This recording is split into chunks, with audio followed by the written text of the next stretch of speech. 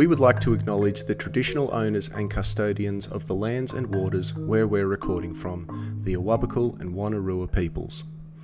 We acknowledge the Awabakal and Wonnarua elders, both past and present. All right, let's do this.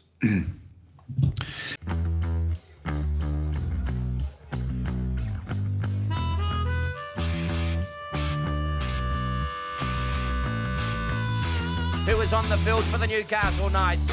Darren Tracy's first touch of the footy. Now Andrew Johns. Strikes a little hole himself. He's close. He reaches out. That's a try to Andrew Johns. Roots straight from the little halfback. And that's a good reward for a great game in his debut match for the Newcastle Knights in first grade. Andrew Johns scores the try and that should wrap it up for the Knights. Coming to you live from Awabakal and Wonnarua lands, this is the Bay 53 podcast, part of the Sport's Best Friends podcasting network, brought to you by A+ Contracting and Poly Welding. It was cause for celebration over the weekend as the Knights managed to do something they have not done for 3 weeks, and that's score a try. Unfortunately though, after a solid first half, they couldn't maintain any rage, and the Cowboys ran home convincing round 9 winners. As we gear up for Magic Round, Harry Ramage, good friend of the pod, is back for another night's debrief and everything else rugby league. Boys, we're 2-8. It was a better performance, but it's yet another loss for the mighty Newcastle Knights. Yeah, I took some hope out of the weekend, to be honest with you. The effort was there. The conditions were against us. You know, missing 8 in first graders. I actually took a little bit of hope out of it. Harry, have you spent much time up in far north Queensland? Only ever on like holidays or things like that. I've never been to Townsville. It's yeah. The only reason I mention great part of the world, but I've never been to Townsville. So. Oh, the only reason I mention it is particularly around this time of the year, it is like just horrifically hot and it's just ridiculous conditions to sort of be playing football up in there. Given our injuries, we were always going to be up against it, I guess. Oh, couldn't agree more.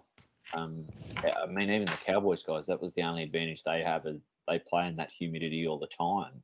But like even they were labouring at different stages. Like it was exceptionally humid as well. And they made note of that on the broadcast. And if you're not used to playing in that humidity, like the ball is like a cake of soap. You prefer it in frogging down rain. Because of the synthetic material. Yeah, the ball's designed to have rainwater on it. The sweat just makes it slippery. Harry, before we get stuck into everything rugby league over the weekend, in particular the Knights, mate, how have things been travelling with you since we last spoke with you? I mean, the only reason I ask is the last time we had you on, it was pre-season hopes were high. We were confident of going into the season. We weren't necessarily banking on a win against the Roosters, but how have you been travelling over the past few months? Hopefully I haven't regressed as bad as the mighty Knights have. Look, life's extremely busy. I watch as much football as I can. I squeeze in as much as I can. I don't miss any Knights games. I make sure I get, I'm getting every Knights game in. But bloody hell, I will admit, I fell asleep at halftime in the second game on Friday night. And I woke up at 12:30 and saw the score and was like, "Holy shit! I just missed that!" And was pretty devastated. But look, I don't know. Like we've regressed, but was it that unexpected? A little bit, but not this much. But yeah, the injuries are certainly not unexpected. This just happens. I think the funny thing about the way the Knights season is panning out is that. And because we sort of discussed it a little bit in private as well, is that even after we won those opening 2 games, the jokes had already started going, oh, I hope this isn't 2015 all over again. And the three of us fairly confidently were messaging each other back going, that's ridiculous. This is not 2015. Like, this is a completely different side. So I think that's more where the surprise about the regression has been. Because, this is, if anything, this is worse than 2015 because we didn't even win our opening 4. We only managed 2 wins. Yeah. I mean, listening to Ben Darwin's podcast with you guys last week and how he sort of said the Knights are performing exactly how they are.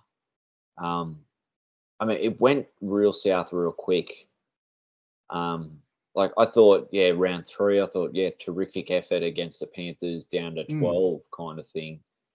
Yeah, you know what? We went to Cronulla.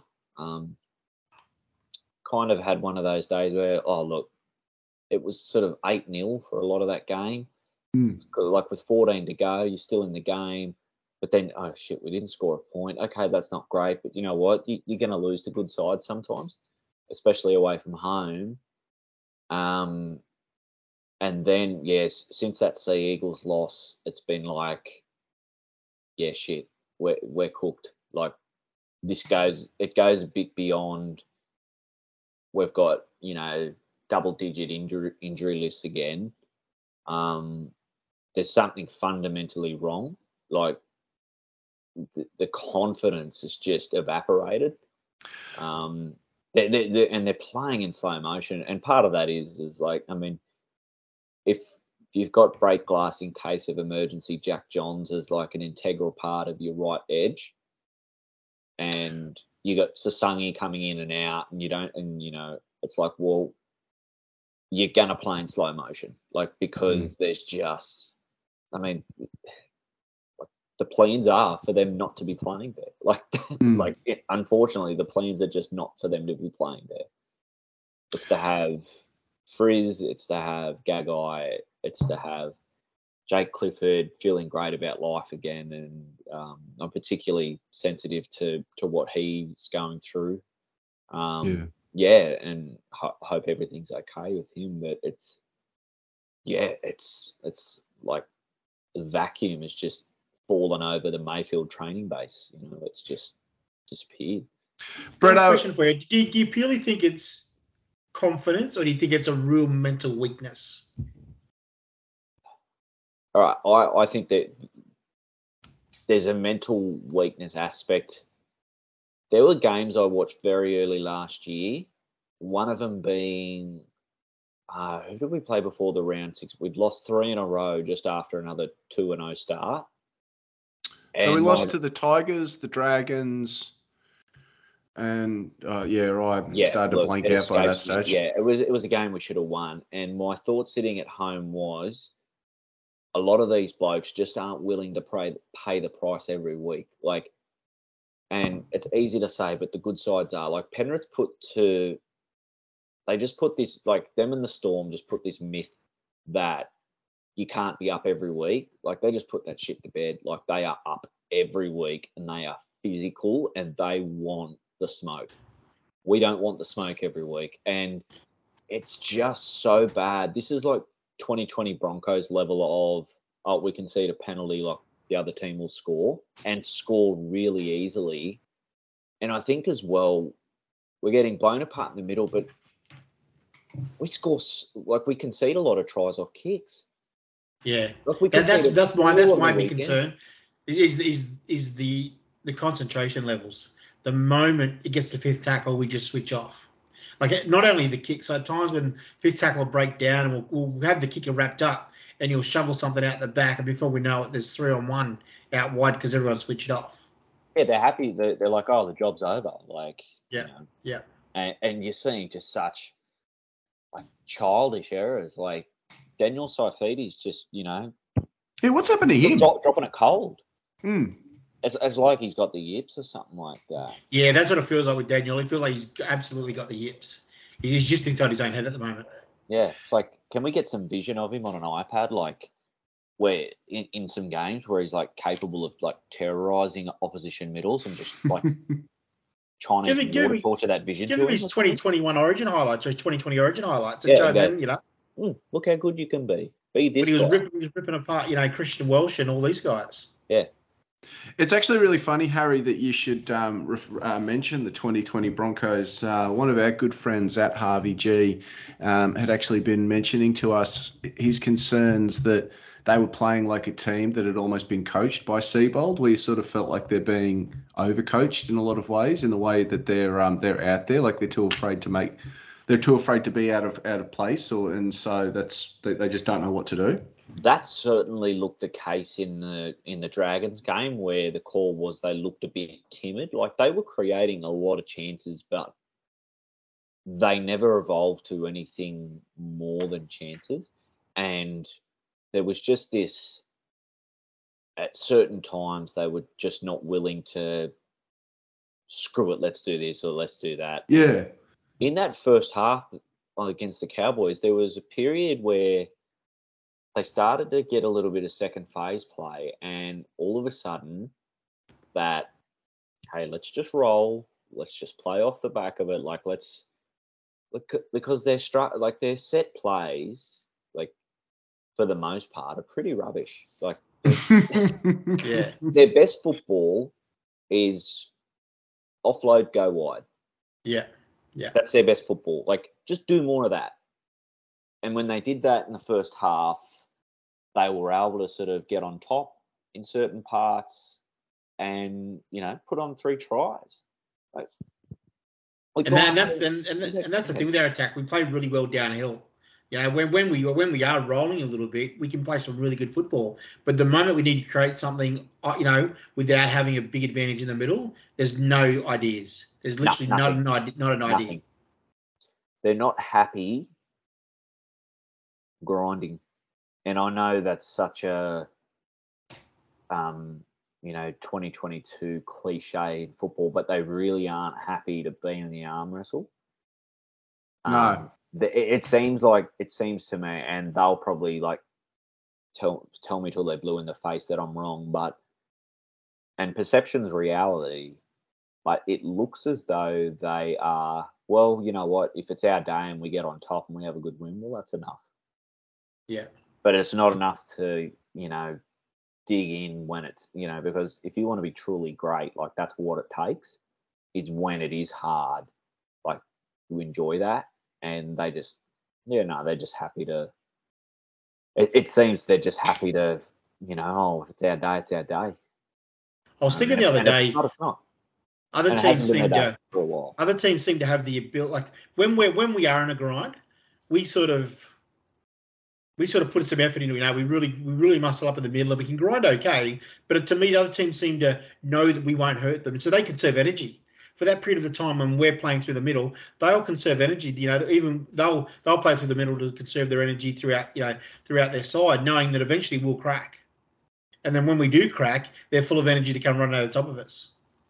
Yeah, and I think that's such an insulting thing to say about a football team when you're like, oh, yeah, you'll run over the top of them. And even when we were leading 16-12 the other night, I was like, no, we'll still lose, because, we just will, because it only takes, one push of the door and it's ajar. And then, it's just, it looked as though on some of those, on that kick defenses, everyone was looking as though it's someone else's job, Yeah, there's a lot of ball watching. Ball watching. Yeah. Bretto, that opposition's sort of like conserving energy in the grind to wait to run over the top of the Manly game. That you just perfectly described the Manly game. And the Dragons game too. The Dragons were on top most of the game, but when we did get back into the game, they seen us just playing one out. So you could see it. They weren't playing adventurous themselves. They were thinking, we'll just play for 10 minutes. We'll keep the score as is. And eventually they'll make a mistake. They'll miss a tackle, whatever. And we'll score. And that's exactly what happens. And teams know that when they score against us, that we can see back-to-back all the time. Nearly every week, we can see back-to-back.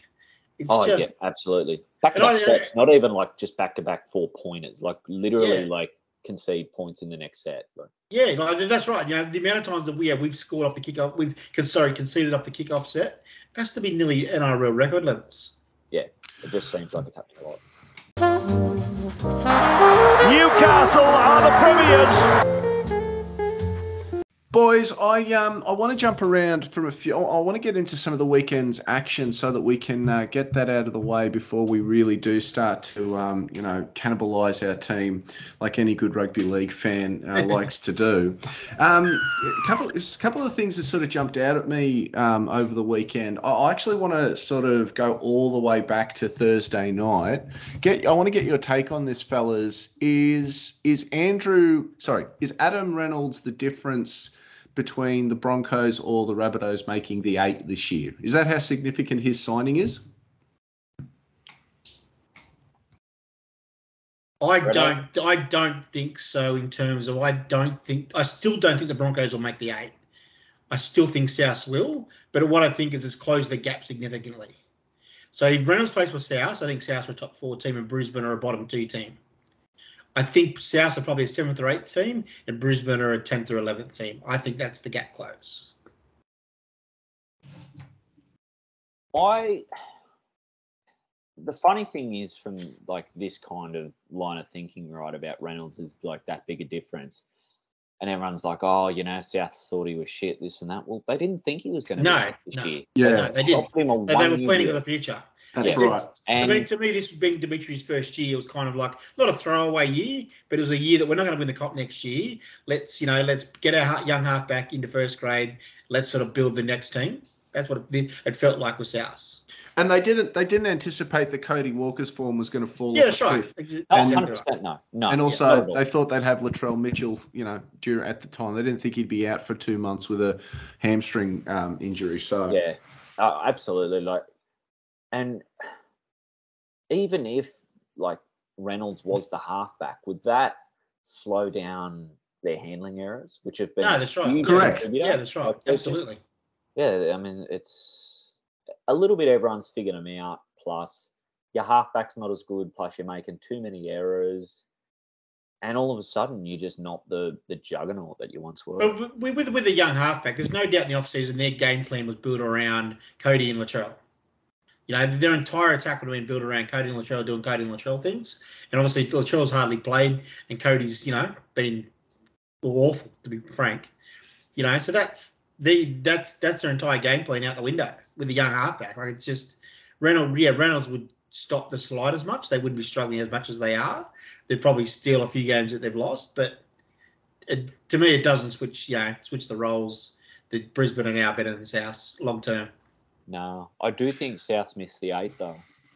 Yeah, see, I said this in our season preview where I sort of said, because remember, Bretto, you and I were asking who's the team that you just can't get a read on, like who's the one who's either going to be top 4 or bottom 4, and you sort of said Manly, and I said Souths because you just didn't know how they were going to react to the loss of Gagai, Bennett, and Reynolds, but by the same token, you were like, well, they've got the talent there that they should be able to compensate for it. So for me, like I rated them as a top 4 team at the beginning of the year, but I think they're where they're supposed to, as Ben Darwin would say, that they're performing where they're supposed to be performing at the moment.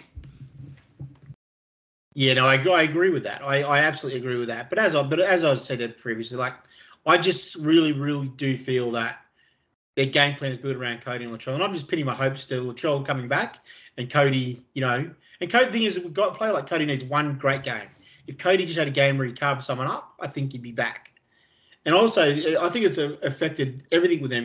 Blake Taaffe was supposed to be their number 14, coming on when defences are tied, running through defences. Well, now he's getting bashed at fullback. I think it's really, really changed. And Harry was spot on. Like Reynolds doesn't stop the mistakes they made in the middle. Their middles have been really, really ordinary this year. Really ordinary. Harry and Mark Nichols is a plotter, but Mark Nichols missing, I think, hurts him too. Oh, that's 100% true. Nichols is he's the glue of that middle, and Cam Murray's fantastic. Colin Matangi's a handful every time he gets the football, but it just feels like Totola's not as good this year, so, and when those guys have seasons like last year where they perform over their salary cap value, and then they get a bump up in pay or whatever as a result of that. Well, now they're giving you less than what they're which is a big Knights issue. That's a real Knights issue, isn't it? Like guys will have a good season, will up their pay and they'll go back to previous form. Oh, by the way, speaking of like salary cap values and stuff like that, this myth that like all of a sudden now like David Klemmer is like one of the most overpaid players in the comp. It's like when he signed that 5-year deal, he was like the best. There was the best prop in the game, and no one batted an eyelid at that contract. No, like no one. No. Well, why I said to someone the other day, I talked about the Klemmer contract, and my comparison is he's about on pretty much the exact same money as Jai Arrow. I know who I'd prefer out of those two at the moment. Yeah, I mean, Jayada is not even a walk-up start, like to start for the Rabbitohs. So, I mean, he's been pretty decent, but like, what is his best position? Like, is he best served playing? Oh, he's a lock forward for mine, but he won't play lock at South, obviously. But to me, he's a lock forward. Well, yeah. I mean, maybe they just don't have the right pieces. Like, and I agree with that. I think the South have got the wrong players playing in the wrong positions because their squad built the wrong way. Yeah. Harry, before we jump on, before we leave this game, Bretto's thoughts on the Broncos are pretty clear. You, mate, are they top 8 or are they just treading water until they play tougher opposition? That's a really good question. I like a lot of their team. Yeah, like, they've got a lot of strike out wide. Yep. They're young, but they've got a lot of strike out wide. It's just they're starting hooker minutes and who plays 6 outside of Reynolds. Until they solve that. See, my big thing is three quarters of their spine's rubbish.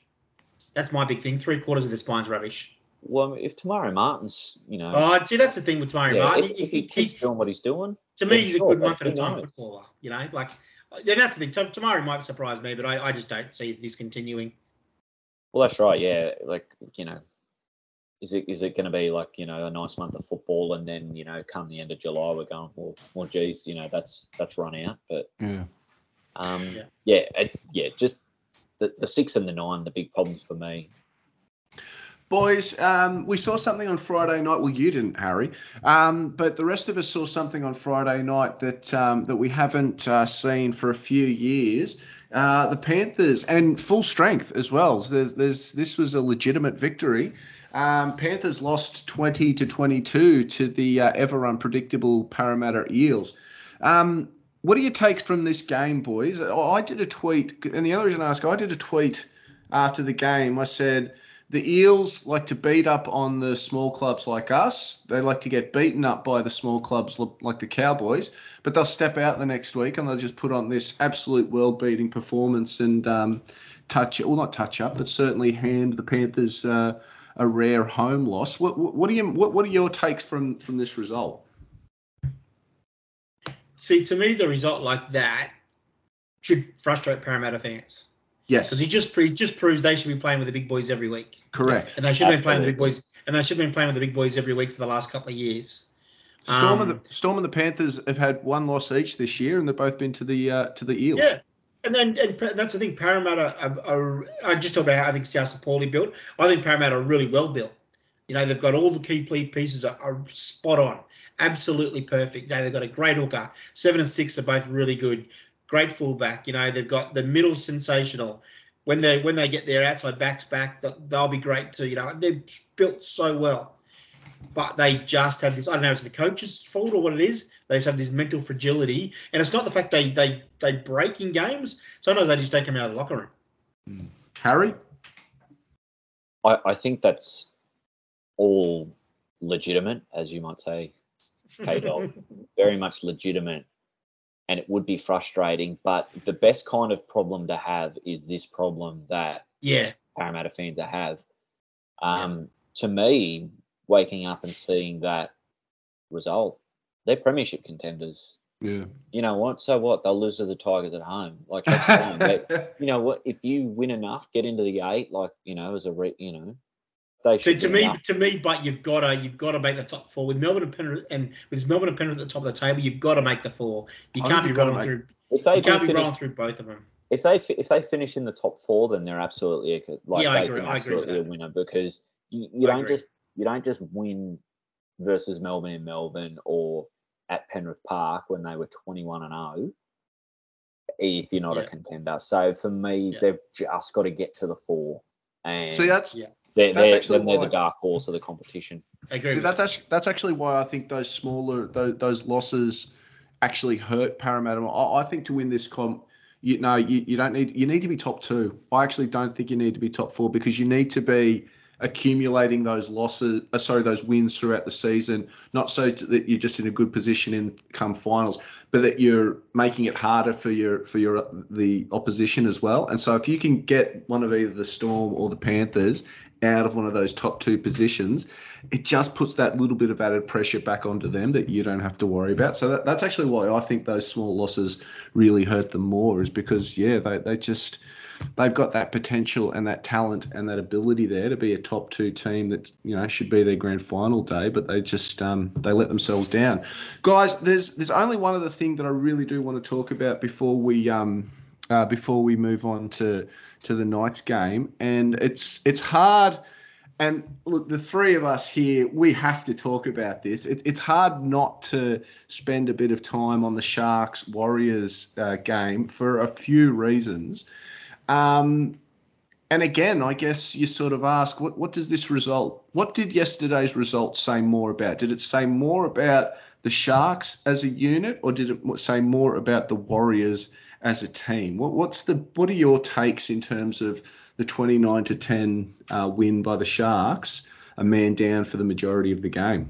Bretto? I'll jump in and say I think, it's not on the Warriors, but I think it's a big plus for the Sharks. Absolutely. I think the Sharks took that game away from them. The Warriors, because the Warriors didn't play great, but they didn't play pathetic. They weren't handing the ball over all the time. They weren't making dumb errors. Cronulla just ground them down to the point where they did what teams like us and the Warriors do. We break eventually. And Cronulla just proved out, because they've always got points in the Cronulla. They got plenty of points in them. They just proved to me how tough they are too. I think there's a lot of confirmation bias of what the Warriors and the coach are. Absolutely. Because I was watching that game yesterday, and even when Will Kennedy got sent off, I was like, "No, we're all good. They're all good. They'll be sweet." And then when Ramian went off, I was like, "You know what? I still don't think the Warriors are going to score." And then when the first time they defended their line with 11 blokes, I just went, "Yeah, they're fun. They're done. They're going to win this. They're going to win it."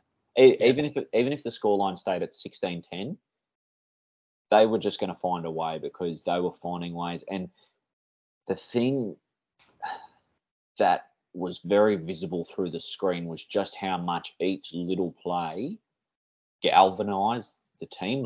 You had Andrew Fafita was hungry. He was, while he's not, peak Andrew Fafita, but he was his enthusiasm really spurred them on. Teague Wilton made a number of crucial tackles on an edge, and is a really underrated player in that team. You could see the hunger that they had, and when they had the ball, it wasn't conservative one-out stuff.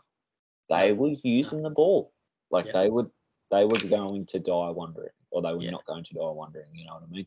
And that was just, as a casual footy fan watching that game, geez, it was nice to see. And honestly, you should cut that second half up and send it to Knights HQ and go. You want to see what putting your body on the line and how infectious it can be and how fun defending can be. Yeah. Watch that. Yeah, you're absolutely right. The longer Cronulla were in the game, the more they wanted to win, the belief grew and grew and grew to the point where they were rocking and rolling. The eyes were spinning in the head like the poker machine. They were just so switched on that we are not going to lose this game. And to me, that was a bit how we were in round one against the Roosters. The longer in front of that Roosters game, the confidence grew and the boys lifted. And obviously in our recent games, we've gone behind basically from the kickoff, and the confidence is gone. Confidence is such an amazing thing, isn't it? And then the Warriors, they just wilted. The more Cronulla lift the tempo, the Warriors, the more they wilted. I will admit, sorry to cut you off. Go, Harry. When I played footy in the under-16s, we played a team who they only travelled with 13 players, and then a few minutes into the game, one of their players broke their leg, so they played the rest of the game with 12. And we did a Warriors. We dick-fingered our way around. And we played terribly, because we kept thinking, yeah, we'll win. They're down to 12 now. And we lost 20-18. We just kept coming up with unforgivable errors, and just kept doing stupid shit, And I've been on that Warriors, and it is deflating. Their season will probably nosedive off the back of that. And I think that psychological element as well, in terms of, because you see it a lot in soccer, in football, where team goes down to 10 men and the 10 that are left on the field, they just galvanise. And so they go, right, well, this is backs up against the wall stuff now. We've got to tighten up in defence, and we'll just see if we can take our chances when they present. But I absolutely, I want to go back to what you boys were saying just about the way the Sharks were playing. It wasn't even as if they were just playing in a manner where they were like, oh, we really want to. 13 players, 12. They look like they were enjoying themselves. Yeah, they didn't. Like every minute of that game, not once did you look at them and they were thinking, "Fuck, we're buggy." No, you looked at them and they were like, you got Toby Rudolph dancing off on the sidelines, waiting to come on. They look like a team that is just enjoying playing their footy at the moment. Yeah, no, I wouldn't want to run into them late in the year. It's funny, hey, like I thought they were sort of a fringe top 8 side, sort of. Like a decent chance to finish somewhere 5th to 8th, but they're finishing 3rd or 4th. Yeah, Easy.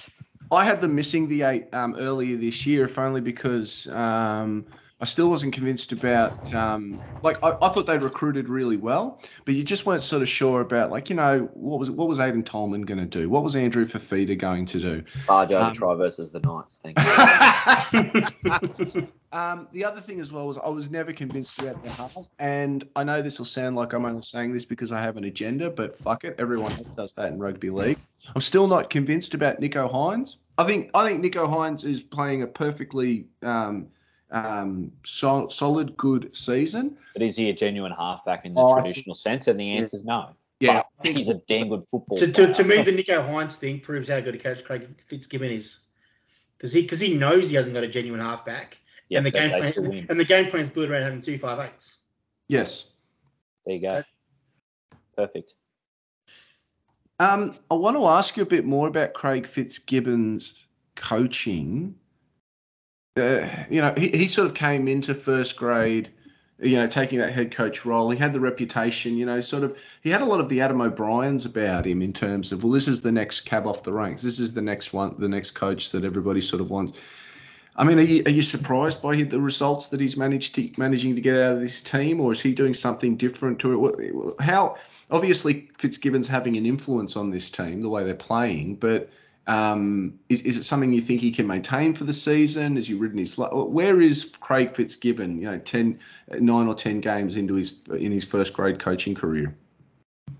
My surprise with the Fitzgibbon thing is not the X's and O's version of it, because he's always had the reputation that he does a lot of the actual coaching at the Roosters, and Robbo's the sort of the puppet master as such. My surprise with Fitzy is that his players already will die for him. You can see on the weekend, he plays from week one. Even if they got beat by Canberra in week 1, they didn't play well, but they were really committed.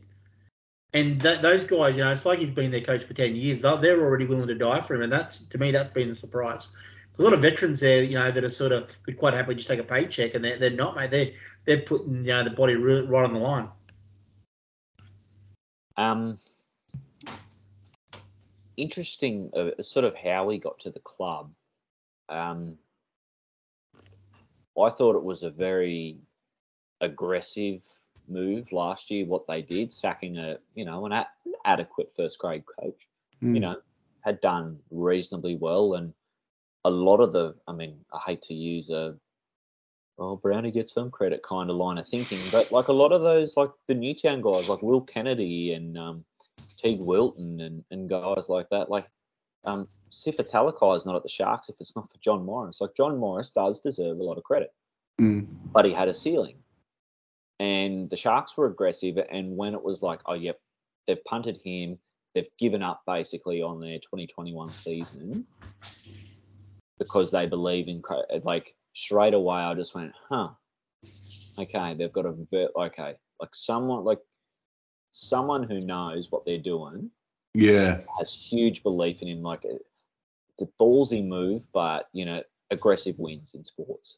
No, when that happened, everyone thought that they were clearing the path for Bellamy, didn't they? Because everyone knew they wanted Bellamy. Yes, because I'd spoken to him. Yeah, that's right. And everyone was like, well, they're going for Bellamy when Bellamy didn't happen. Everyone said, they've kicked himself in the balls here, but no, they went straight on to Fitzgibbon, and yeah, you're right. Someone really believed in him because they latched onto him, and they built the entire. Even last year, like the way they played last year was preparing themselves for this year.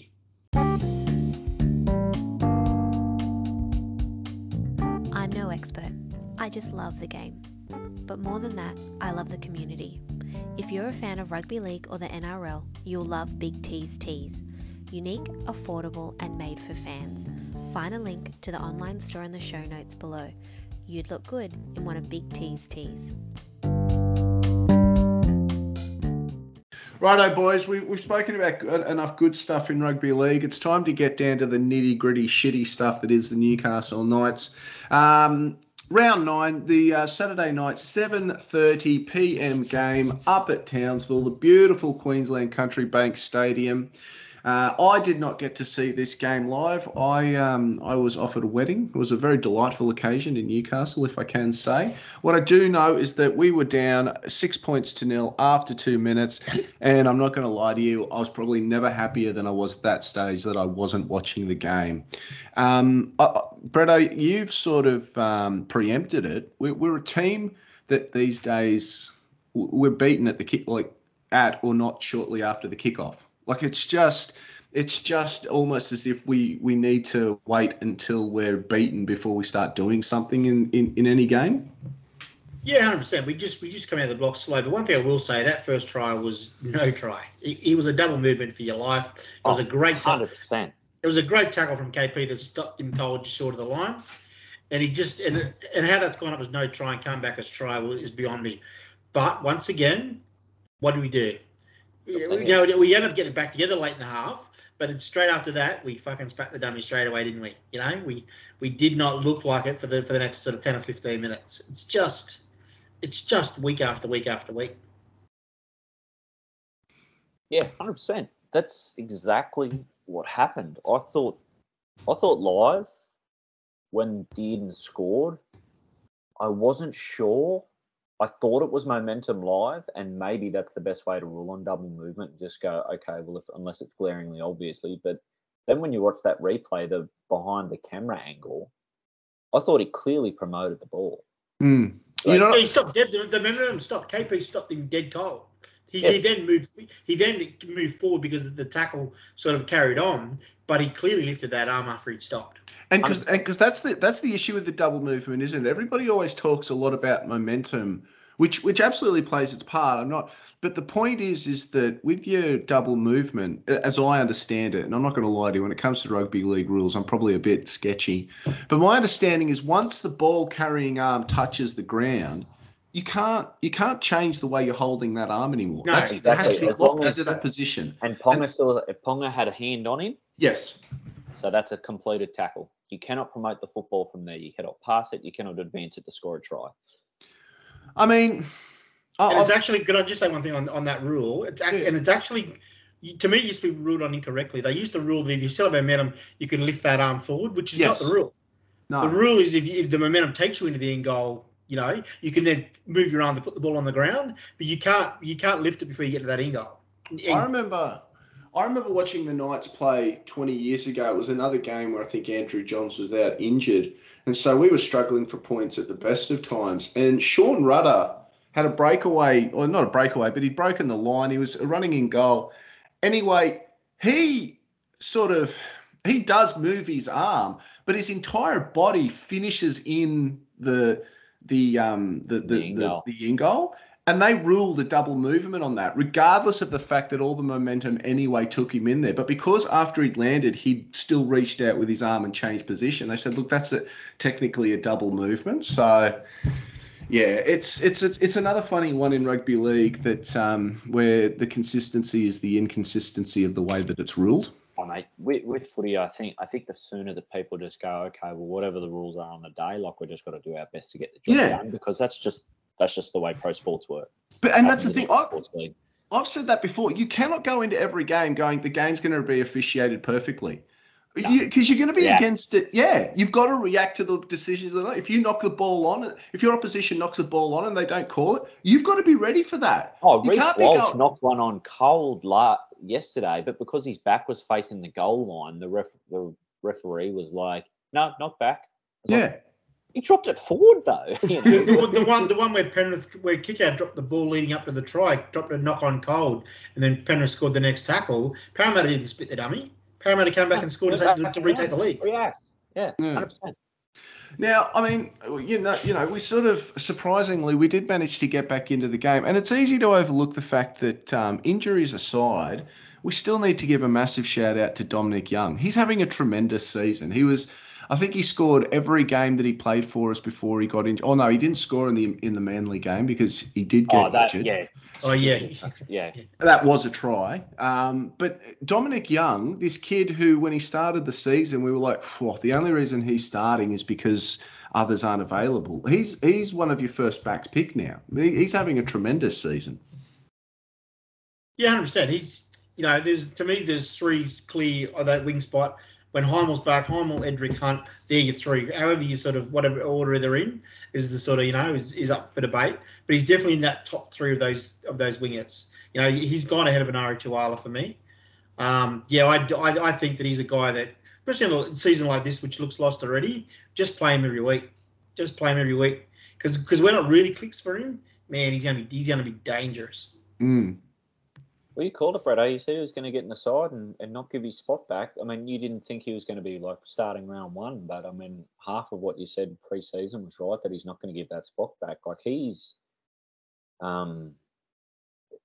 got a body that's just built for, you know, being a pro athlete. Like even if he's not like a rugby league player, he could be. He's Jamaican, that Jamaican bloodline, you know. It just he could be like a high jumper or like he could or a long jumper. You know, like he's just a big, tall power athlete.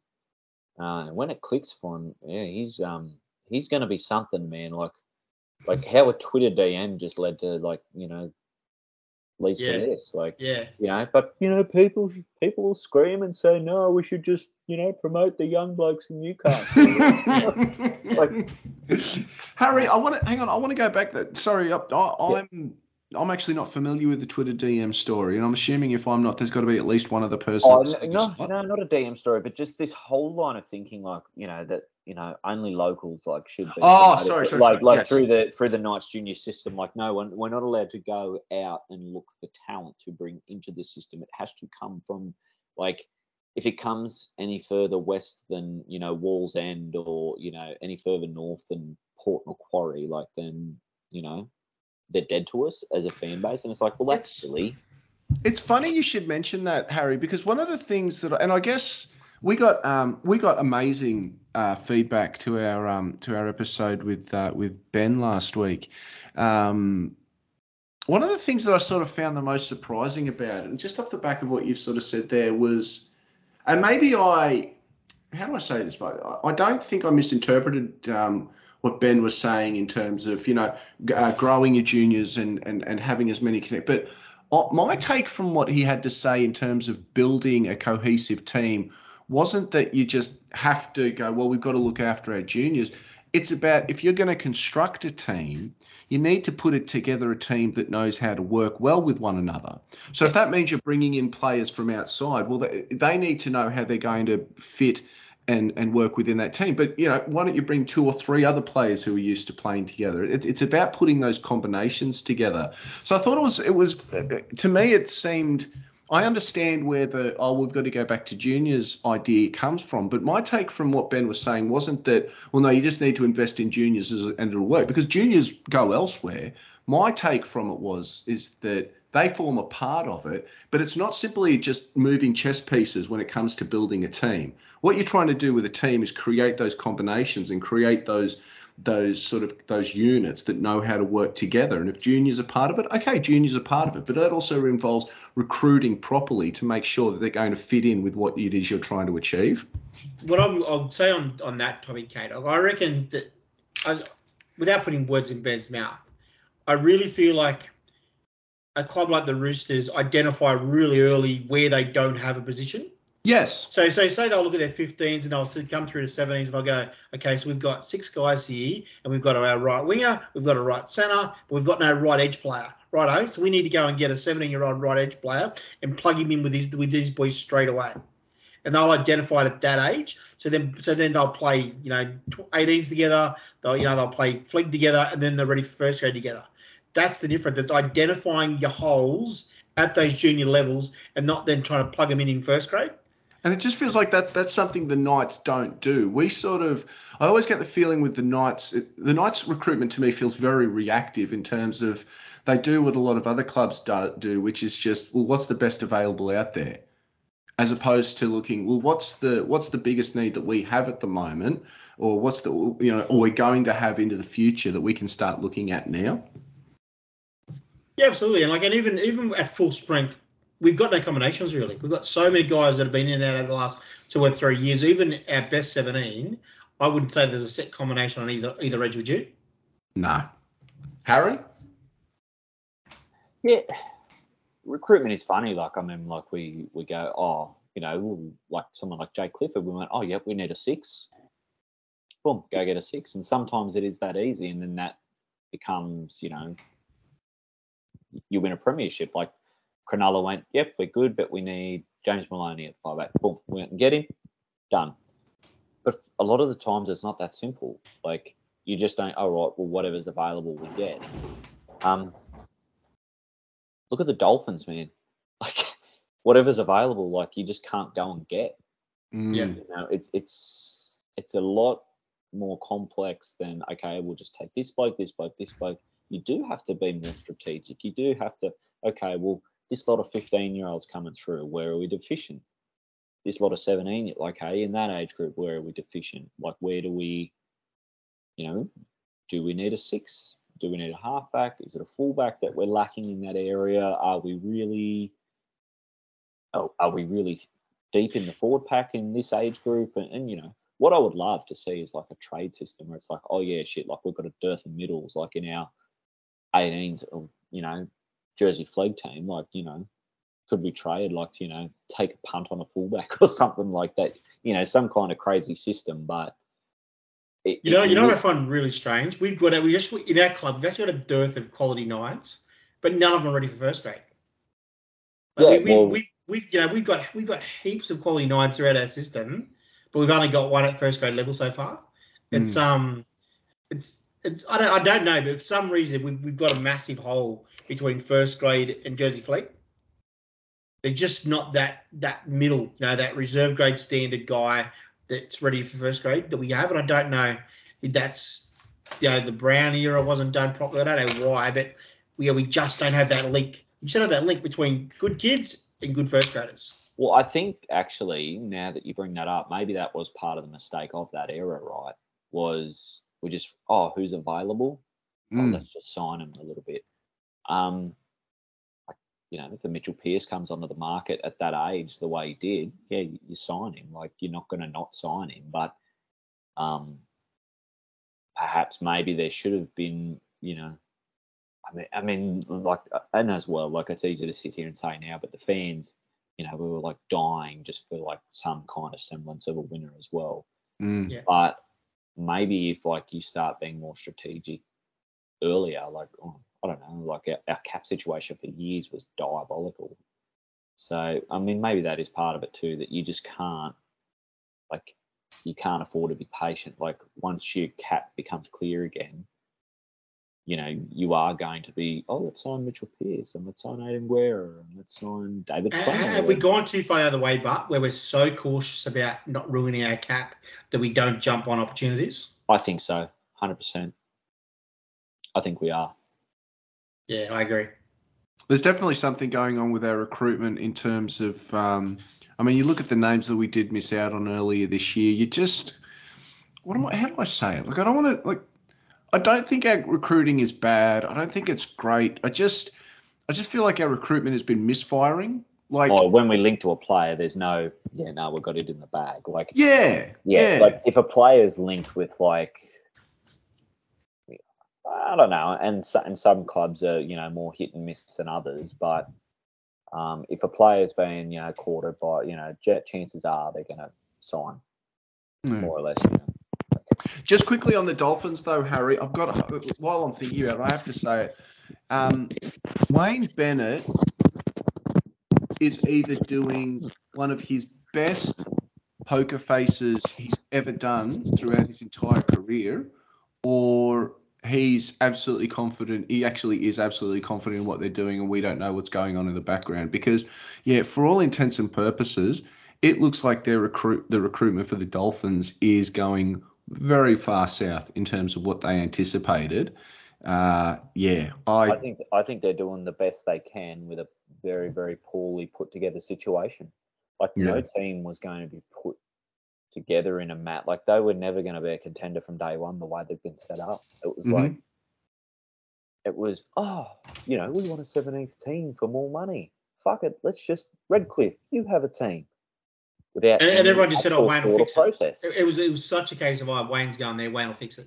Yeah, it definitely feels like they thought Wayne will recruit it for us. Yeah, and then the media portrayed it that way. All the KP stuff, all the Reece Walsh stuff going under there, like it was all. No one can say no to Wayne. Wayne will get whoever he wants. That was the narrative. Boys, I want to jump back onto the game again. You've already touched on it earlier, Harry, when you said we went into the break 16-12 up. You, as a Knights fan, particularly given the last 7 weeks, you never really felt confident that we were going to carry on with it. When I saw the halftime score, there was probably a part of me that thought we've probably played our best 40 minutes of the last 2 months. In that 40 minutes, it's unlikely that they're going to be able to replicate that. Yeah, my thinking was, we'll run out of gas because you got a lot of guys who haven't played a lot of football in a couple of years now. Yeah, you're asking them to play big roles, and then when you need everything to go right, when that happens, then it never all goes right. You know what I mean? And then you have like Jack Johns breaks an arm. Okay, so who replaces the 3rd or 4th string guy? You know what I mean? Like what are we doing now? Like people say, injuries aren't an excuse. Well, they're not, but they're a bloody reason. Like, correct. It explains a lot. Like especially on the edge. 100%. Like we're just, that right edge is just, no wonder it's getting torn to pieces at the minute. Like it's a revolving door of like, can you play? Like we'll be going down the coal mine soon and seeing. So does Barnett fix that immediately, you reckon? No. No, really? No, because I hate to this week. Yeah, I hate. Yeah, that's come fast. That was a quick suspension. I just remembered Magic Round was when he's due back. Yeah, I hate to admit it. I think we've missed Barney a lot more than we sort of envisaged. I think his I would value. agree with that, and I think I was wrong with thinking that he should never play again because the club's got the depth to, I was with you. We don't need him. I know I was wrong on that. Happy to admit I'm wrong. Yeah. I was screaming for 10 weeks. Man, if he had another 4 weeks suspended, we'd be in all sorts of trouble. Yeah, we'd be. Yeah, and I mean, like he's just not going to come in and save life. But if he comes back and then you get Gagai back, and then Clifford's feeling, perhaps starts to feel himself again. Maybe that does turn it around. Or you get Frizz back from the flu. Yeah, assuming the Frizz is back this week, you think the forward pack immediately is one of the Safs, Clem, Randall, Frizz, Fitzgibbon, and Barnett. Gee, that's looking a lot better than it has been. It is. It does look better. Now that it should get Frizz back because I mean, by all reports, he was not right to play against the Storm, but basically had to be dragged out of bed and said, if you don't play, we're going to. They literally had no one else. They literally had no one to put on the field. You had to play. So that is more formidable, but it's just between the ears with that forward pack. It's like you guys are good footballers, and you're a hell of a lot better than what the Bulldogs are going to toss up, who are a dreadful football team. But you just don't know because you can just never expect anything. But because you got to rock up and play on the day. But that forward pack, you get those two guys back in. Fitzgibbon's another week back in, and Fitzgibbon's no world beater, but he's a solid enough player. He's been great for us this year. I'll tell you one thing about Fitzy. He will put it all on the line every week. And at the moment, a guy that that's all you can ask, man. At the moment, a guy that just puts his body on the line, I'll take it. I'll absolutely take it. Absolutely. Yeah. I'll tell you, bloke who is putting his body on the line for us every week. And to a certain extent, I have a lot of sympathy for people who are annoyed at us for probably promoting KP a little bit more over this bloke. There's no way you promote KP over David Klemmer out of this match. I thought Clem was by far and away our best player on the park. And, I think without him, I think Saturday night is possibly a lot uglier than it otherwise could have been. Yeah, I mean, with Payne Haas in doubt, surely Clem's Origin calculations. Well, he should have. Yeah, I think our horrible records probably played against him, but he's been a bit more like the sheriff. Yeah, absolutely. It was really him. He started to get the ball off. Like he started to generate the second phase play, which is normally not what he does. But that's when we started to look much better as a side.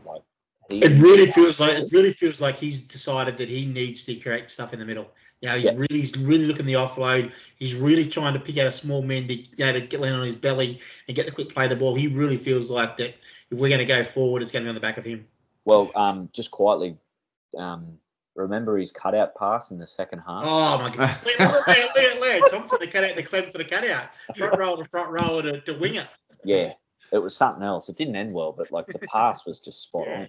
Yeah. It's funny to watch the way two careers of front rowers have gone for the Knights this season. You have David Klemmer, who got dropped to the bench last season, and we heard a couple of stories over the off season that he was potentially on the outer at the Knights. Well, he's come out firing, just breathing molten hot lava this year. Yeah, it's certainly not his fault that they're going rubbish. Correct. Yeah. So he's taken that sort of demotion to push him to be better.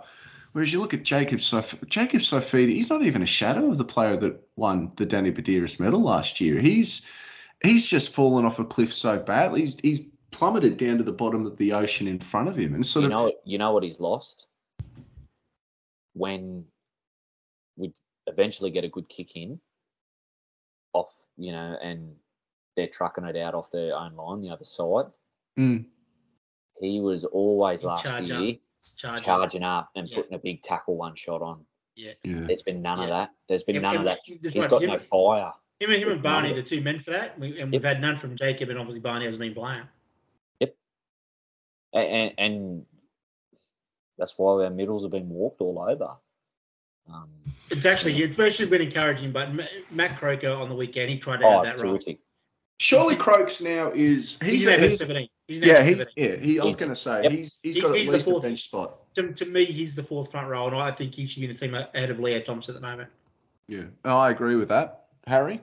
Yeah, 100%. I thought Croaks was terrific. I'd really like to see him, even when Kurt Mann's back. Fitzy starting from the bench, Barney on the edge, and Croaks starting at lock.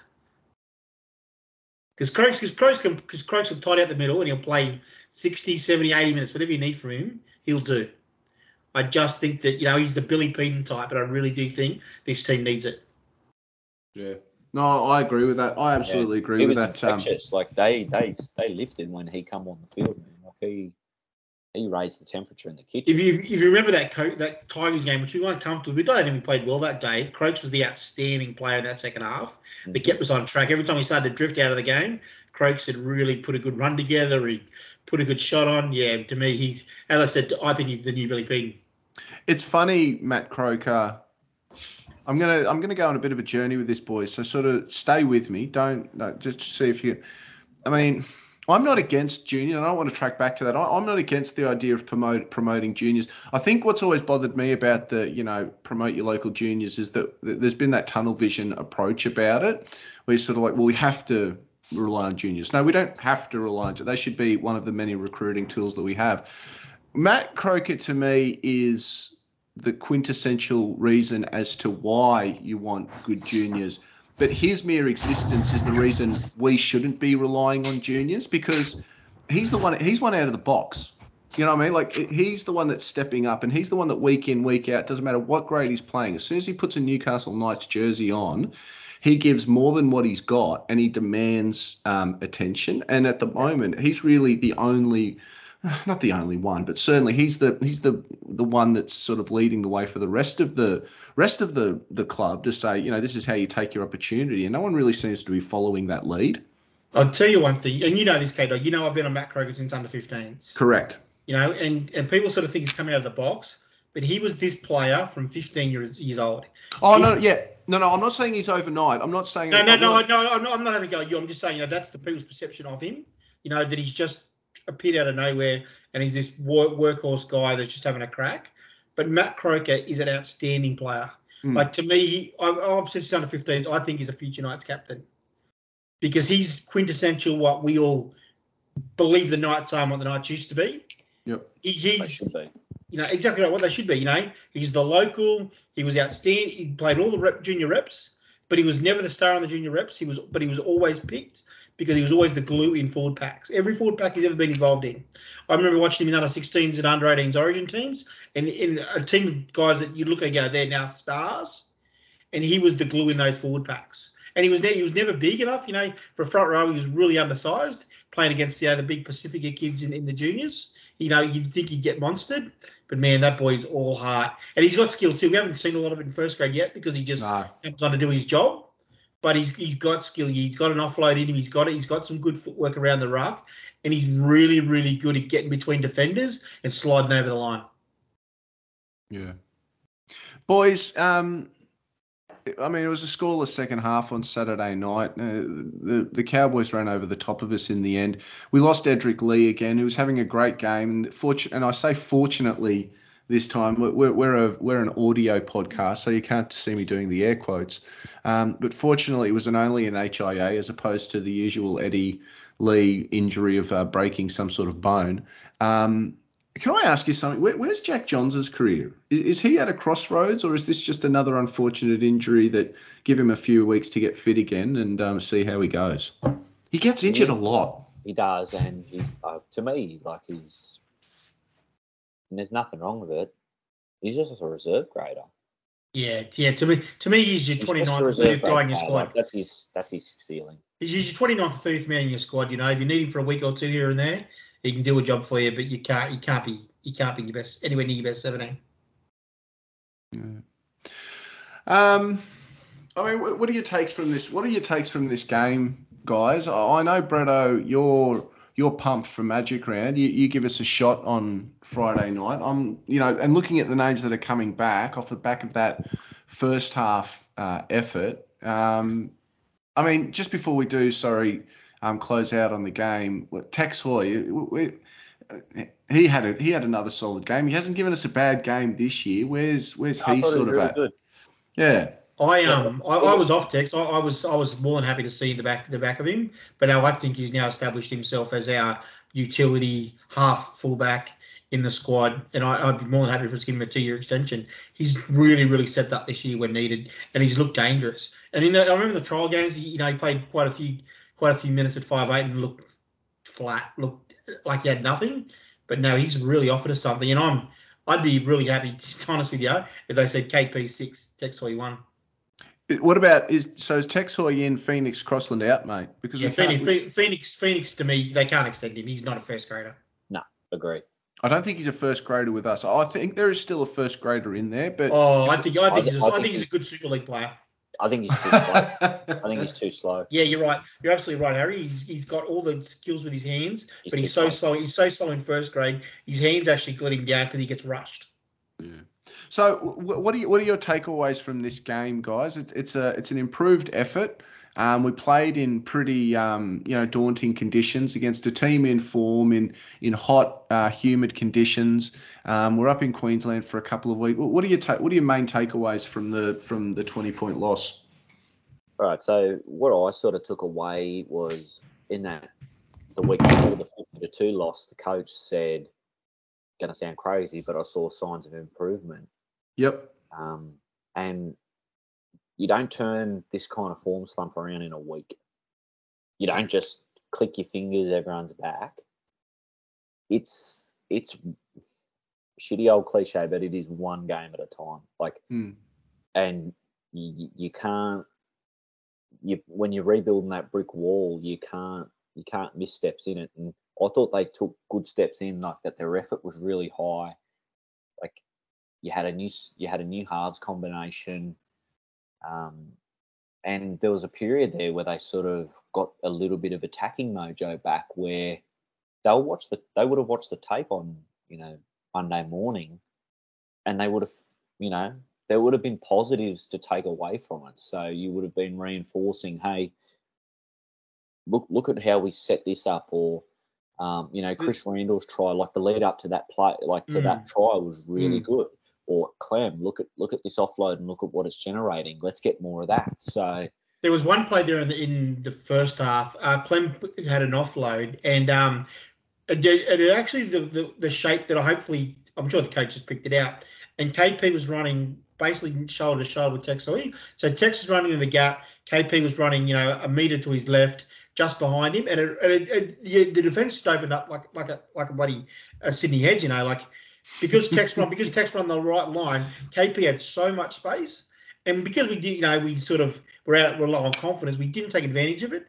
But if we can get that sort of shape and regularly see that, that's the attack and play for us. It's the Clem offload. It's the guys running into holes and KP getting space on the back of it. Yeah, and I think when you sort of have the halves we do at the club, you're not going to be playing structured. No, that's a really good role. Adam Clune can play that run, that hole running into the hole. Adam Clune's not going to run your set plays and carve teams up, but he can really run a good decoy and stuff. And Clifford's at his best suit, when there's space in front of him to run. And,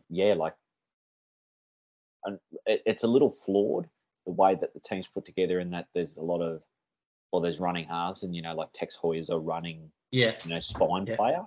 Where do you think Milford fixes that? Do you think Milford? I know Milford's Cano's a running player, but he's a very experienced player. You think he could fix that? I think if there's a platform in front of him, like where we get it, where the second phase play, improves as it did on Saturday, I do think I'm a little intrigued, because he can be named next week. I don't know if he comes straight back in, but I think he comes back in via 14. I think they'll play him as 14. And let's face it, if it's a choice out of him or Phoenix, it's 14. Oh, it's no choice. Yeah. And that's the thing. You just think about it. If it was against us, if I had Milford and KP running at me from the same side, that's going to put a bit of panic into defences. Yeah, 100%. Yeah, no, no one's losing sleep at Phoenix Crossland.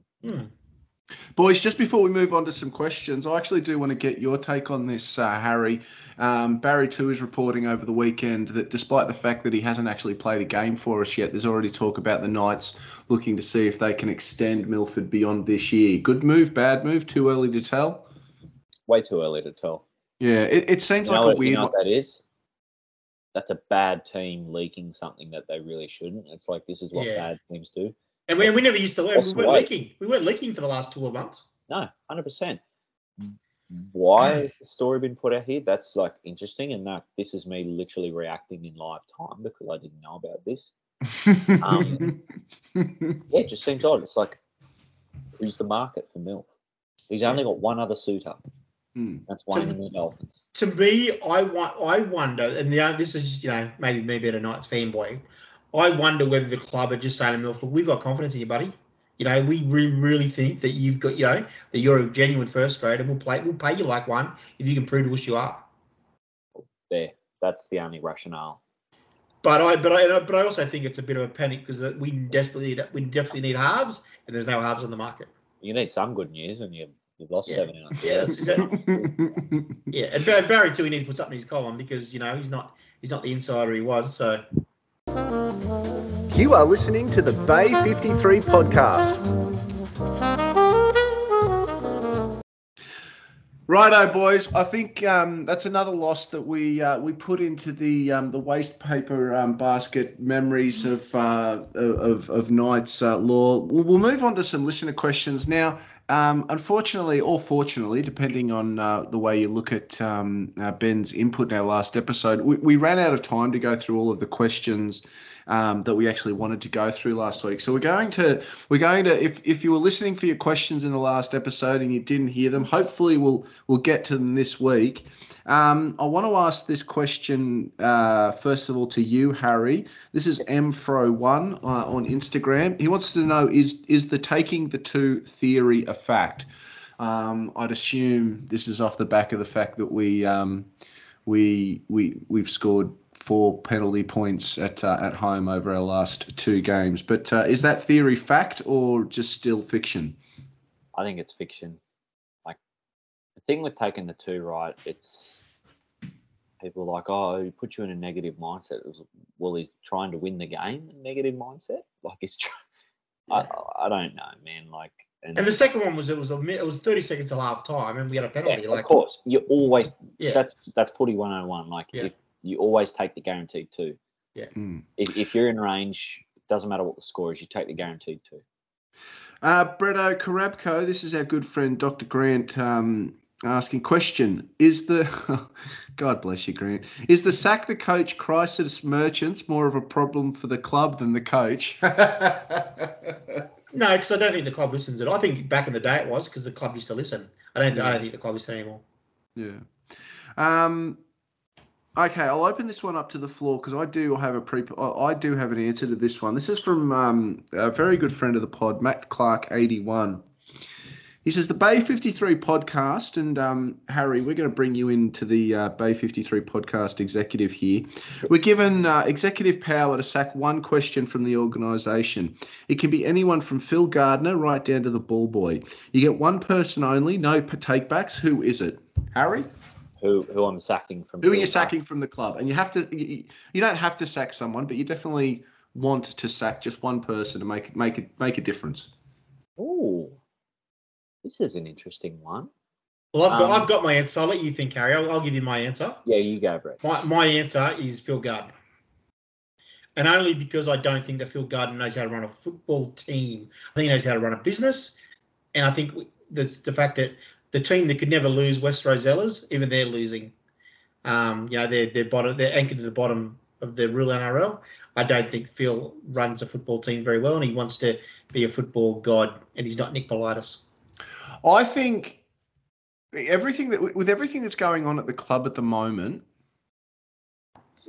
generally these behaviours, they come from somewhere, and they usually come from the top down to the bottom. Now, I don't know enough about the internal workings of the Knights to know, their day-to-day operations, the sort of the way that they, the way that they run their football club. But one thing I sort of do know from a lot of time involved in sport is that, for better or worse, your leader is a bit of an indicator in terms of the way the rest of the organisation is going to work. Now, I definitely am not saying that you have to. I'm probably not with you at the moment yet, Bretto, in terms of Phil needs to go.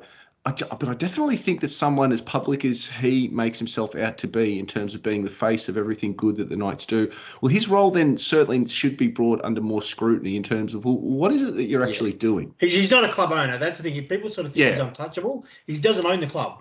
He has a board that he has to answer to.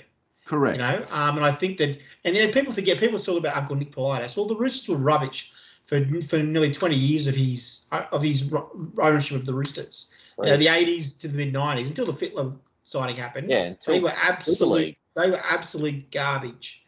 So it's not an easy thing to come from business into running a football club. It's just simple. Now, the only other reason that I sort of have some sympathy for at least putting Uncle Phil under scrutiny is that one of the things that Phil Gardner changed when he came in, or at least the West Board changed is this idea that the coach really shouldn't have as much power as Nathan Brown had. Now, everyone sort of seems to acknowledge that, yes, Nathan Brown, when he was brought in to fix the club, we probably let the pendulum swing too far in the other direction, where he was sort of given too much say in terms of a way a lot of things were done within the club. So the reason I mention that is that, well, if Phil Gardner came in to change that, you can't be blaming Adam O'Brien for everything that's going wrong with the club now, because you put the structure. Phil Gardner was the one that put the structures in place to make sure that the coach wasn't the one entirely responsible for what's going on with the club. But now we've got Phil now, who seems to be sort of running the show.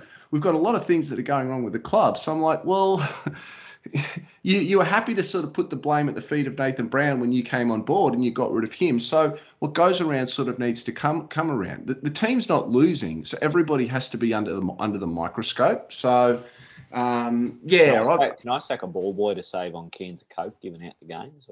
You absolutely can. Bat has given you the right to sack. You can sack anyone from Phil Gardner down to the ball boy. So if there are any ball boys listening to our pod, just make sure that Harry Ramage is nowhere near it if you want to hold on to your job.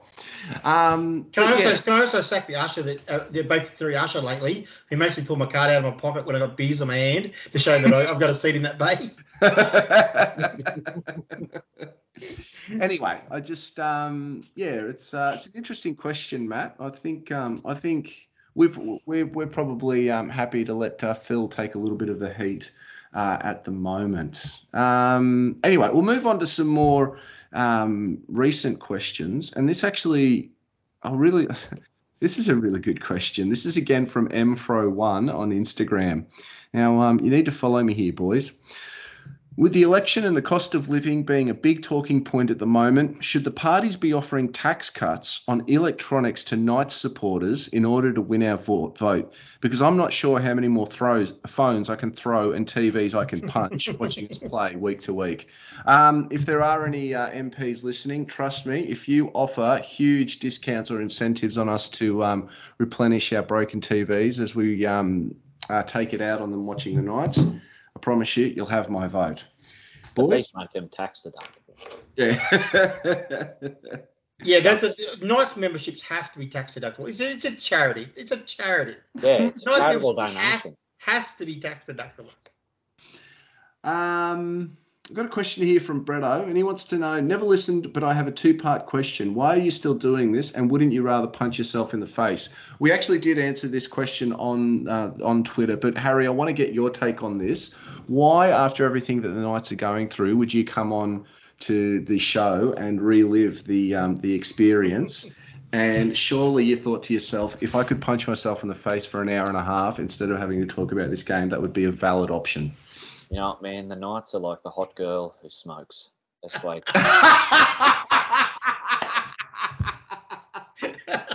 It's like it doesn't matter how many times you've told yourself, no, don't. Like, don't do it, man. You just find your way back there. It's a thing. It just is, man. You know what the worst part about the Knights is that we'll probably finish, in the bottom four again this year. We'll win our first two games next year, and I'll still get excited about the fact that we finally arrived. Because I was thinking about it during the week. I was like, man, I'm never letting myself get ahead of the game. If we win our first two games next year, no, I'm keeping a lid on it until round 12. Nah, fuck that. I know exactly what I'm doing. On the Monday after the round two, when we're top of the table again and we've beaten the Titans and the Tigers, I'll be talking it up like there's no tomorrow, because you're right. I'm an idiot who never learns. So the NRL tried to help us this year, because normally we get a soft opening 2 weeks that we win. The NRL said, we'll give you the Roosters straight up. You'll lose. It'll burst your bubble. And they fucking won, the pricks. Yeah. And that performance was worse by the week, honestly. It really does, yeah. Although the Roosters came good against the Titans on. Yeah, man, the Titans. Oh my, mate. See, to me, the Titans are going way worse than us, because they've got no injuries. Yep, that's 100% true. But they're going to beat us when we go up to Seabus Stadium later this year. And in embarrassing fashion. We put on embarrassing performances when we go to the Gold Coast. Guys, and rightly so. We've all done it. We all get embarrassed when we go to the Gold Coast. Boys, we're rapidly running out of time. I actually do want to get to a question from esteemed Twitter listener at Mr. Barjas, and I think this is a really interesting question from a tactical perspective. He says, I noticed something in the game last night. What do you think the idea is behind having Kalen Ponga not chasing downfield kicks? He said, surely your best high ball catcher / broken field runner should be around a bomb coming down. So when we're on attack, even if it's just to get the crumbs off our huge wingers. It's a good question. Why is one of our best attacking options going in the opposite direction when we're putting in an attacking kick where, you know, we can apply some pressure to the defence? Well, that was Jake Clifford's role. That was Jake Clifford. That was, you know, that was what we learned about Cliff. You know, that was his role, was to catch every bomb. Even when he kicked him, you know, he'd kick him and chase him. And I think since he's sort of lost his way with, you know, his personal stuff, no one stepped up. And KP, honestly, I think I'm really disappointed that KP hasn't stepped into that job. So do you think KP is just taking that decision in game, or is he? I think Adam and Brian, they've got an idea that he doesn't have to do it. But to me, when you get $1 million, you're the captain, your team's struggling. Just have a crack, mate. A couple of times a game. Not to say do it every kick, but just a couple of times a game. Harry? It comes down to, right, I think it's two things. One, there's obviously a structural decision in the team. Okay, like in transition, we're not going to do this. Okay, Kalen, you're not going to chase. Get back, organise the defence, which one could argue maybe he's not doing a great job at. You know? Yeah, absolutely. Yeah. Hey, you say that. They were good on first 4 tackles. It's the 5th and 6th that we showed. Yeah. So there's that aspect to it. And you know what? It's percentages too. It's like, what are the odds of him running down there and like taking a specky? Like, to me, Dom Young's way more of a chance. Like, if you kick to him more often. Yeah. And then if he goes down there and then makes a tackle, like the first 2 tackles, he's out there, and then he's got to run back further anyway. And 3, he's our only creative player on the field at the moment.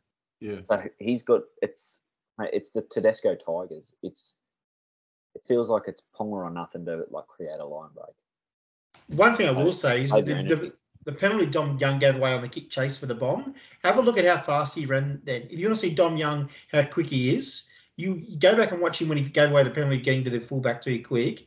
Man, he burnt the turf. Like, Cowboys got some quick outside backs, and he blew them all off the park. He's deceptively fast, isn't he, Dom? Oh, because people forget he was actually he was recorded like one of the fastest players on the park last year. He I did see that he basically had a sprint career. That's where the other path he wanted to go.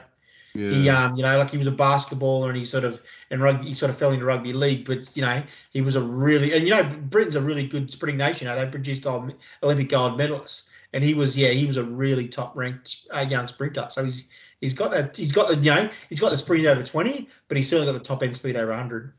Absolutely. Boys, I thought it was quite telling over the weekend that KP. And God, the knockers love to let him know every time he misses a tackle. So I thought it was quite telling over the weekend that he stopped Jason Taumalolo of all forwards in the NRL. Last man line of defence to deny a try on the same weekend that Dylan Edwards got memed by Ryan Madison in the Eels game. You know this. Sorry? He doesn't put his body on the line, mate. Oh, no. Yeah, absolutely. Yeah, he stopped Dearden in his tracks. He stopped Lolo. He made 2 other runaway. Val Holmes was a runaway. He cut him down. Yeah, go away with that rubbish. But you know what the funny thing is? He still missed 2 tackles from that game. So he'll stop Taumalolo and deny him a try. But in 12 months' time, they'll be looking back, going, "Oh, well, he was only 66% effective with his tackles that game." You know what it is? Like, I think KP actually gets memed a few times in open space because I don't think he's got the confidence in backing off and letting his outside men help. Well, you watch Turbo. Turbo never commits to a tackle early. He'll always back off knowing that someone will come. And Teddy's a bit the same, whereas KP, I think, doesn't trust the outside men. And he actually just tries to make the tackle himself and gets, fast guys in open field. Not many guys make those tackles. I actually do still think that Kalen's protecting his body. I think he is mindful of the damage he did to his shoulder against the Sharks in 2020, and I still think he's actually second guessing himself physically for that, because people forget 2017, 18, 19. He was like, he would throw himself at players. Like, he was one of the most kamikaze players that we've seen play for the Knights, and I just think he hasn't been the same physically since he did that shoulder injury 2 years ago. And he knows he can't. He knows, we need him on the paddock. He can't break his body. Yeah. Down the blind, Andrew John. Inside for Elba. Elba will score. Elba will score. Newcastle have won the grand final. Righto, fellas. Harry, you've done well to last with us this long. It still continues to surprise me how we manage to spend so much time talking week after week as the losses start to pile up. And honestly, normally this time on a Monday night, I'm probably in bed. Mate, one of the things we stupidly forgot to do last week with Ben was get him, of all people, to help us with our tips. So we're going to put you in the hot seat, mate, and we're going to get you to do that. Actually, just where are we travelling? We've got a Sports Best Friends tipping comp. Yeah, we're not. We're two off the top. So you take the Knights every week doesn't help. I was going to say if we could take note, Harry. We don't have to tip the Knights, but yeah, we're not going too bad. Right, come on, let's do Magic Round tips with Harry Ramage. First game off the blocks: Bulldogs and Knights. Oh, we're winning that, mate. The Knights, the hot girl who smokes. Knights. That's actually probably the shortest odds that have been for us for a while. Only $2.08. Oh, we're outsiders. Oh. Geez, I am going to be broke come Saturday. The Sea Eagles hosting the Broncos. I think the Sea Eagles win that in a close game, but I think the value of the round is to take the Broncos at the +3.5 line where you can get $2. So yeah. I think that is money well spent. Listeners, just Harry's giving you advice on how to make money. Don't miss that opportunity. $2.08 at the Knights into the Broncos +3.5. Righto. Warriors are the home team to the Rabbitohs on Saturday afternoon. Bunnies win. Bunnies. Nothing more to say. I think this is I actually do think this is an interesting one, and I think you'll find this is the closest. Yeah, these are the closest odds of the round. Titans hosting the host to the Dragons. Ooh. Yeah, I don't know. That's I'd probably say Titans. Hang on, Brad. This is how I want Harry's tip. Look, it pains me to do this, but I think I will go the Dragons because they're boring enough to stick at the task for long enough, whereas the Titans aren't. Bretto, what were you going to say? I was going to say Titans just because I reckon they could probably put on 2 or 3 quick ones at some stage, and I think the Dragons can match it. Yeah. We're going with our guests, so the Dragons are locked in. Now, match of the round, and the Storm have got some players out, mate, but Storm with the Panthers as the away team. Ooh. Well, I mean, this really is a Melbourne home game. Can you tell what the odds are there, Kato? So, well, this is where it gets interesting because, as Harry pointed out, Melbourne never lose in Queensland. Yeah. Storm, $2.25. Oh, Panthers, yeah. Panthers, $1.65. That's going to be hard to knock. Look, no, it's going to be no Pappenhausen. Yep. You know what? Does Nick Meaney get on at fullback, you reckon? Quite possibly. I mean, it doesn't really matter who's not playing for the Storm. No. I actually think they've got a guy or two out that helps them because they just, not that they need to be galvanised, but they just seem to find another leg. So, but do the Panthers... Storm. Fuck it. Storm. Yeah, so do the Panthers lose 2 in a row, though? That's the thing. Yeah, they do. Yeah, but it doesn't mean that they can't go back to back, which that'll be the question when... Here's my hot take. Penrith will not get close to the Storm in the minor premiership, but they'll win the premiership. Yeah, that's what I think. I think this game sort of decides it because, I think Penrith now will realise that they just need their top 2 shoe-ins and they just need to be healthy come September.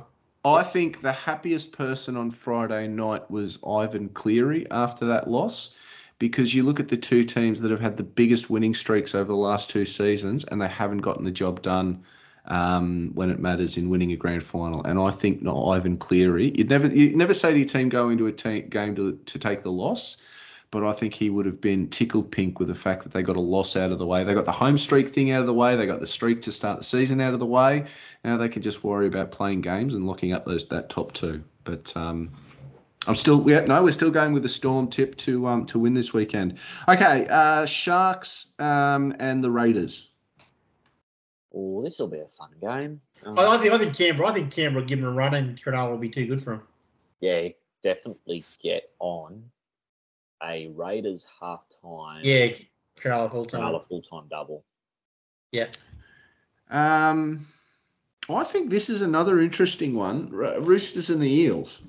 Oh, this is a good game. Because the Roosters are just bad enough that Parramatta might play down to them. Correct. That is exactly what I was thinking. But will the tricolour jerseys, will that fool them into thinking they're playing a good team? Because they're real smart out Parramatta way. And you got to pick the margin for this one as well, Harry. Oh, okay. All right. I think I'll take the Chooks in the upset just because Para have that. They just have it. No, I'm changing. We're going Parramatta. Can I tell you something, Harry? I think the Eels are the smart tip this weekend. Parramatta. There you go. Eels historically, they actually do like to back up really solid wins like your ones over the Panthers, and just they have a superb record at Suncorp too. Yeah. So, except when Melbourne put 66 on them. Yeah. You got to watch that live, didn't you, Bretto? I did too. Yeah, that was mate. There was Harry. Yeah, I met Harry. We had a beer that day over at actually that was when Parramatta had their function that day. Remember at the yes. The Albert, is it called? The Albert? Yep, the Albert. Yeah, Parramatta had their function there that day. So Eels by 10. All right, lucky last game of the round. Tigers and the Cowboys. Ooh. Cowboys, come on. What are you doing here? You got to stay with the favourite on that one. Yeah, no, but the Tigers will be brave. So brave. Bretto, we didn't get a chance to check in last week. We've had a full round. I'm sure all the scores have been finalised as well. How are the Supercoach leagues going? Are you winning them yet? I had a split this weekend, mate. A win and a loss. It's still going really good. It was really close. There's a couple of sides there where, they got no idea. Calling out you, Grant Morgan. But there's a lot of really close teams. I think it's going to be a good final series. Too easy. We do appreciate everyone who's jumped on with the Supercoach as well. It's a bit of fun this year. Just always an opportunity to interact with all things rugby league. And can I mention quickly that we are giving away a ticket to Magic Round this weekend? Yeah. So anyone that's in the Brisbane area can get there. Drop us a DM or jump on the comment in the Bay 53 feed, and let us know and we'll pick out a winner. Hopefully, probably in the morning, I'd say. Yeah, this episode should hopefully be out later tonight. So it should be within 24 hours of this episode dropping. We'll contact someone to come and watch some footy with us. Come and sit with us for 3 days. $300 worth of ticket to sit with a couple of idiots. Yeah. I've got to tell you, I am jealous that I cannot get to Magic Round, but I will tell you guys, you're the Boom Rookies guys, because the next week at Dubbo is Raiders versus South, which is of course the Nick Campbell versus Matt Bungard Bowl. Yeah. I was invited to a couple night road trip to do Night Mudgee and then Dubbo. Being that that's sort of my haunt in the region of New South Wales from where I come from, I was able to get one night where it's like, okay, I can get away, it doesn't interrupt work, it's all good. So the boys are hitting up Mudgee the night before. Unfortunately, Group 10 Rugby League is being played on Sundays these days and not Saturdays, so we can't go for an afternoon at Glen Willow. But yeah, so we've got our own country Magic weekend the following weekend. Mate, we'll definitely have to get you back on to report on all of the shenanigans of that. Let us know Bretto, that's something we need to do one day. Take Bay 53 out to the country. We've got it next time the Knights are areas, mate. Yeah, playing out in a regional area. We'll have to make the trip. Boys, thank you very much for your time. Hopefully, Harry, next time we get you on, we can discuss a win. Although we've had to say that to our last two guests. So So who knows? But before we do finish up, Harry, any closing or final words that you want to share with the listeners? Jaden Bailey can come back quickly. Oh, yeah. There's a good video out of him today that he was looking real close. Now he was jumping, he was running. So I don't think he's too far away.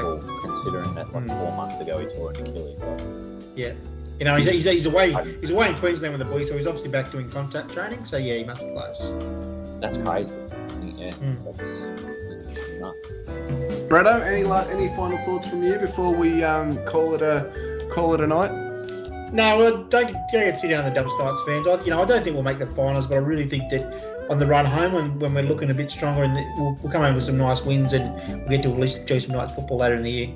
Yeah, no, I'm probably with you. I think unfortunately we probably left our finals run a little bit late, but hopefully with the season panning out, we get some bodies back. You know, we can enjoy a couple of wins, finish the season strong, and see if we can build towards something sooner rather than later. Righto, gentlemen, we'll leave it there. Thanks everybody for listening, and we'll see you all from Magic Round. Thanks, guys.